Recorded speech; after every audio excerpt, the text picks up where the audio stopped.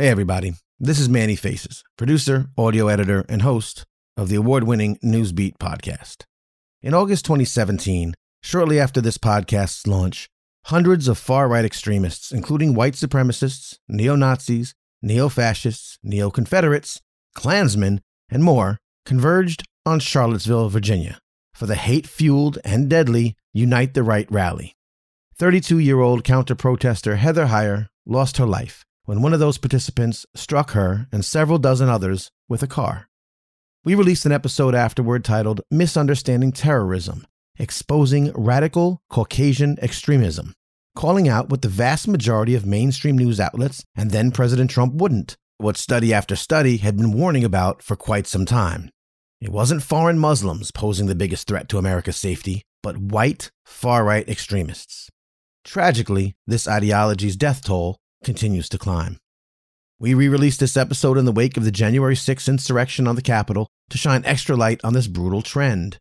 And we're sadly doing so again now, following the racially motivated mass murders of 10 people at a supermarket in Buffalo, New York, by a white supremacist. It features insights from Charles Kurzman, author, professor of sociology at the University of North Carolina at Chapel Hill, and co-director of the Carolina Center for the Study of the Middle East and Muslim Civilizations; Mehdi Hasan, award-winning journalist, political commentator, author, and host of The Mehdi Hasan Show on MSNBC and NBC's Peacock; and former white supremacists Sammy Rangel and Tony McAleer, since co-founders of the anti-hate nonprofit Life After Hate. Translating the sheer brutality, torture, and fury of all of this into incendiary lyrics is our co-artist-in-residence, hip-hop fusion artist, DJ, songwriter, educator, and guest of our latest Newsbeat Cypher, Liquid. Now, as a quick reminder, please feel free to rate us and review us on your favorite pod apps, and subscribe to our free Substack newsletter at newsbeat.substack.com for new episodes, updates, bonus content, and so much more. All right, folks, here it is. Unfortunately, again, Misunderstanding Terrorism, Exposing Radical Caucasian Extremism. I am Brother Cornel West. This is Chris Hedges. I'm Rosa Clemente. Hey, what's up? This is Chuck D, Public Enemy, Prophets of Rage. And this is Newsbeat.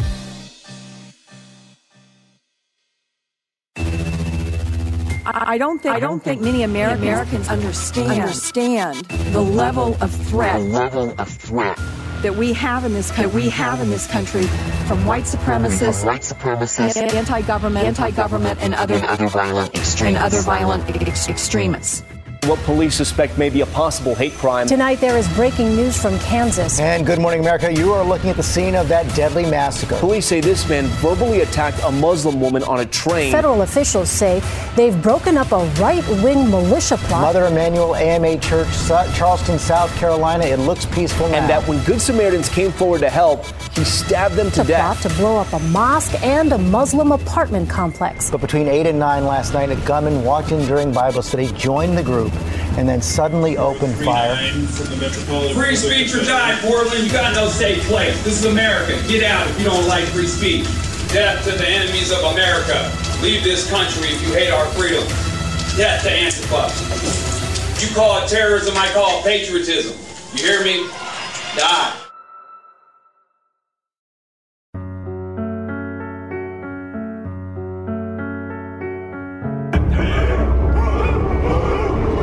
Hate no longer hides behind hoods. This was the scene in the liberal college town of Charlottesville, Virginia on Friday, reminiscent of images from a dark American past. This is our town now! When I was in prison for a number of years, the number one write-up, the number one charge I was always being accused of was inciting a riot. So there's that word inciting, right? And I think that we have a national narrative that is inciting and emboldening the types of activities that people are becoming the wake-up call, right? And so there are people who I think because of how neatly packaged some of this narrative has become palatable for people who might otherwise cringe and say, well, I'm not willing to go that far, but I'll go this far. But him crossing that line and kind of stepping all over political correctness. You look at both sides. I think there's blame on both sides, and I have no doubt about it, and you don't have any doubt about it either. stepping all over civil rights, advances at this point, I think is kind of speaking and giving a voice to people who have since felt that their voices aren't as powerful as they used to be and aren't quite sure how to share. And so their grievances need to be heard through dialogue. Our grievances need to be heard through dialogue. But I don't think we have a national voice that is encouraging dialogue. I think it's encouraging sides. I don't think Charlottesville was a flashpoint. It was a wake-up call. And I think it's what has always been there became very visible. I think there's many factors to that, but I think something that we heard during the election was, he says what I think, but I'm too afraid to say. We have to have dialogue. And I don't think a huge portion of the population should feel that they're too afraid to say what they're thinking, right? And I think when there is no dialogue, then that stuff, it gets withheld, it's sort of suppressed, and when it gets a chance to release itself, it pukes itself out. It doesn't come out nicely, right? Tonight, the FBI looking into whether hate crime charges will be filed against an alleged white supremacist accused of stabbing 2 Good Samaritans to death on a commuter train in Portland. Witnesses say it started when 2 young women, one of them wearing a hijab, boarded the train, and Jeremy Christian immediately went on a hate-filled tirade. The surveillance photos of Dylan Storm Ruff are unremarkable, but they were crucial in his arrest for one of the worst mass killings in South Carolina history. I spoke with one of the survivors, and she said that he had reloaded 5 different times. He just said, I have to do it. He said, you rape our women, and you taking over our country. Right-wing extremism takes many forms in the United States. There are neo-Nazi groups who hate Jews and minorities and Catholics and others. There are sovereign citizen groups who don't recognize the authority of the United States government. There are a variety of different organizations that have particular agendas against particular minority groups or against liberals. A sprawling and uncoordinated set of fringe organizations. Many of them exist only online. Some of them get together in person. It is fortunate that they have not been able to coordinate their activities, in part because some of them hate each other as much as they hate their other enemies. Muslim extremists certainly get more attention than non-Muslim extremists in the United States. Let me give you an example of one of the most frightening extremists you've probably never heard of. If you look him up, Eric Charles Smith is a white supremacist in Pittsburgh who had built 20 improvised explosive devices, pipe bombs, and had them in his home. Authorities only found out about it because he was abusive towards his girlfriend. She called the police to get a restraining order. They came in and found all of these bombs lying around, and also white supremacist literature suggesting, and a podium suggesting that this apartment was the meeting place for a white supremacist organization. That's frightening. It was only local news in the Pittsburgh area and has since dropped out of sight. I suspect that 20 pipe bombs locked and loaded would be much greater news if he had been Muslim. The hands of time couldn't untie these thoughts that intertwine in my mind as we rise, watching the tides collide. Affirmative action and class action suits will suit you fine. Instead of working on your own, getting a job like mine. Got the left-wing commies conversing on their purposes. Women, Jews, gays, hijab wearers in their turbans. It's everybody you see, every category. America is inclusive to everybody but me. But what about me? I worked 3 jobs to get through college. Wasn't less fortunate, so couldn't get a scholarship. For straight white middle class, the world has a coup. Can't even smack a piece of ass without hearing me too. Can a tax-paying man have a beer and watch the Patriots without somebody kneeling to my flag degrading it? I've been stopped by the cops, but all lives matter. I'm alive cause I respect the law and treat them with manners. You should learn it, you deserve it. You're so worthless, so it's curtains. Won't be treated second class to a first-rate servant. When election day comes, I'm voting for Trump. I push you back in your place before you replace us. chump. Our counterterrorism efforts in the post-9/11 era began with the concept of fighting a foreign threat. So we have this idea that this is part of national security, and this is part of our defense against outsiders who wish to do us harm. That model has maintained itself. That model continues to this day.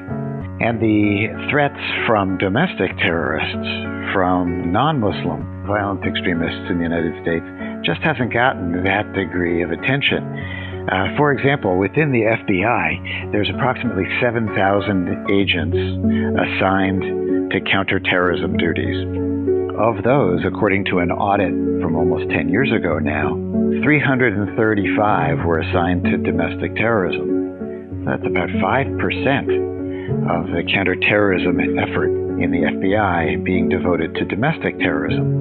Yet the numbers suggest that those 5% are making far more arrests per agent than the 95% who are devoted to foreign international terrorism, the bulk of which is directed at Muslim extremists.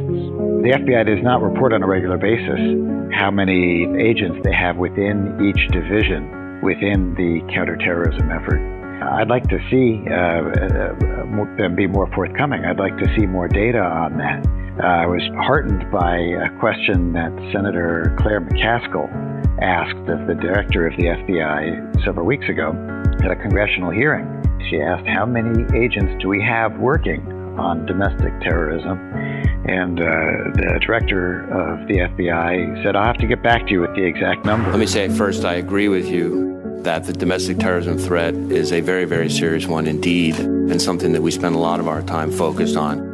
I don't have sitting here right now the allocation of agents, not that number. What I can tell you on this particular subject is that we have about 1,000 open domestic terrorism investigations as we speak, and that over the past 11 to 12 months, I think we've had 176 arrests of domestic terrorism subjects during that period of time. And I've now been starting just in my first few weeks in the job, getting out to some of the field offices, and there are, significant numbers of agents who are working very, very hard on that subject. So I can assure you that it's a top priority for us. I can't wait to hear what that number is, and I hope that number reflects the actual rate of domestic terrorism in this country.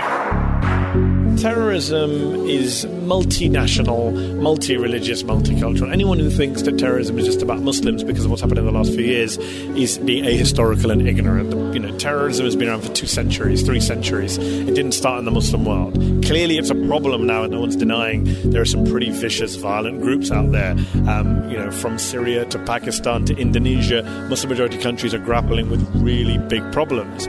But to reduce terrorism just to a Muslim phenomenon is not just ahistorical, but actually offensive, because what you're doing is you're demonizing one particular community and saying this is a problem of yours, rather than recognizing it's a global problem. So when you're turning a blind eye to threats from those who are not Muslims, you're actually endangering everyone. When you look at the numbers in the US, globally I accept the vast majority of terrorist attacks occur in 4 Muslim-majority countries, in Syria, in Nigeria, and Iraq. But when you look at the United States, you're actually more likely to be killed by domestic far-right terrorists. There have actually been more fatal attacks carried out by domestic far-right terrorists than by Muslim extremists, according to the government's own data. People said you're just a Muslim apologist, you're trying to play this down, you don't want to accept the problem. Then you have Charlottesville, Groups including the Ku Klux Klan and neo-Nazis came from across the country to rally against plans to remove a Confederate statue from a park. The violence included an apparent attack with a car on a crowd of peaceful protesters. At least one person was killed. This all took place a short distance from the University of Virginia, which was founded by Thomas Jefferson. You see what's going on across the board. And now people are saying, okay, well, maybe there is a problem. Maybe there is a problem other than Muslims, but it still hasn't really permeated. And in fact, there was a congressman who was interviewed on CNN, a Republican congressman, and he said, well, when he was asked about far-right terrorism, he said, well, that's different. He said, that's different. And that's the problem. Unless you're willing to have a single standard rather than a double standard, you're not going to be able to beat terrorism. You're not going to inspire people to get together. You're not going to be seen as credible or equitable. And that's a problem for anyone who wants to safeguard our society. Where's my wall, bro? What's the call, yo? Why my cab driver's name still Jamal, yo? Send them home, bro. They gotta go, yo. Get her done, dag nabbit for my kinfolk. He's such a liar. Politicians always have another mission. We see eye to eye, they get elected, lose their vision. Hindsight is 2020. I'll die for liberty. Sig hail to the soldiers if you riding with me. I'm not saying I'm a Nazi, more of a nipster, not Enoch or Spitzer. Just want to deliver. Surrender won't render. Get that bass out of your voice about my Second Amendment and check your Tinder. You don't want to kneel to my ghost gun. Nah, son, the option of using toxins. I'm plotting. The lone wolf is wide awake while you count sheep. Before we die from white genocide, you'll rest in peace. That's normies, they're homies, feminazis and cronies. Holy for holies, hold a show pony or get comey. So stay in your place, we above you lower. Get out the way or get run over. If we look at the numbers of incidents of violent extremism around the United States, the numbers of individuals involved from the right wing and from Islamic extremism are roughly similar. If you look at the comparison, this is from the government auditors. We've had 62 incidents since 9/11 and 106 fatalities by the white supremacist, anti-government, and other violent extremists. Compare that to 23 acts of violence by Islamic violent extremists.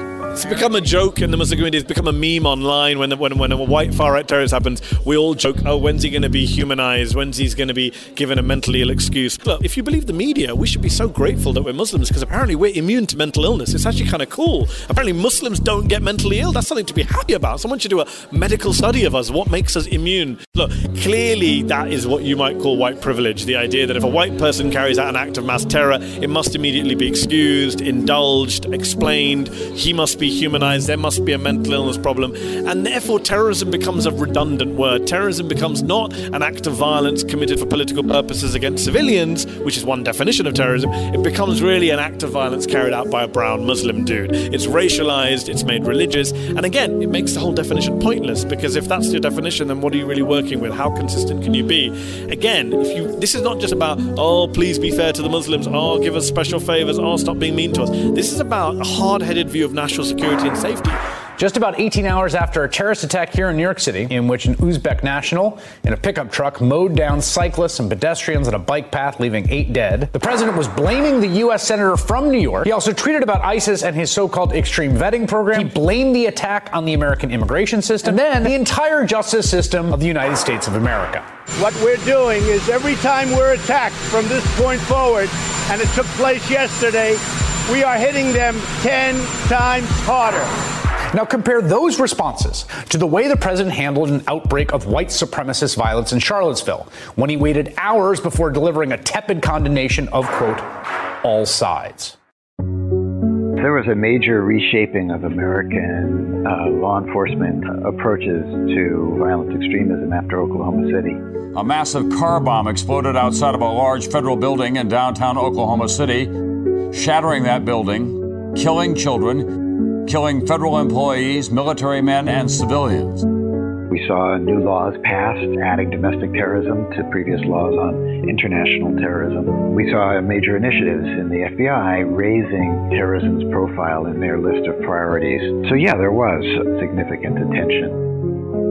I think in more recent years, though, Islamic extremism has crowded out the priorities of a variety of other forms of extremism and of other threats to public safety in a way that's not kept pace with the changing landscape and the track record we've now experienced as years have gone by since 9/11, and no similar plots on that magnitude with that sophistication have emerged.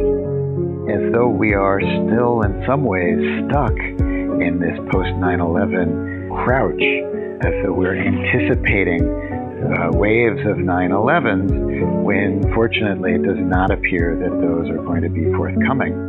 And at the same time, we have irresponsible political figures who are trying to claim that these illusory fears are real. They're trying to make people feel more afraid. And I think that is irresponsible. And instead, we should base our policies and base our public discussion on the actual levels of violent extremism that we've experienced in recent years. Not on our worst nightmares, which unfortunately we are all too proficient at envisioning. Reporting live to your city, every parish, every farm, from your white picket fence to your green backyard. We're in a state of emergency, but there is no alarm. Another blast, another bomb, but he meant no harm. See, Hauser was a train wreck. Roof had no attic. Christian, not the religion, was a little off balance. McVeigh, Rudolph Smith, Bixby from Abbeville. Wade, Michael Page, and Phil from Charlottesville. Since 9/11, Americans been up in arms. The fact shows that white males actually do the most harm. Not Islam or jihad on American lawns. Actually, Bob is more likely to drop that bomb. 85 assaults in 15 years. Every other month, another family in tears. America's vice is a little bigger than ISIS. Guys, his midlife crisis of white devices. He looks like you, could be a Jim or a John. Was likely bullied in school, a rough time on the job. See, we all been there, that's why we all don't care. We rather feed scare tactics than expose real fear. Are we clear?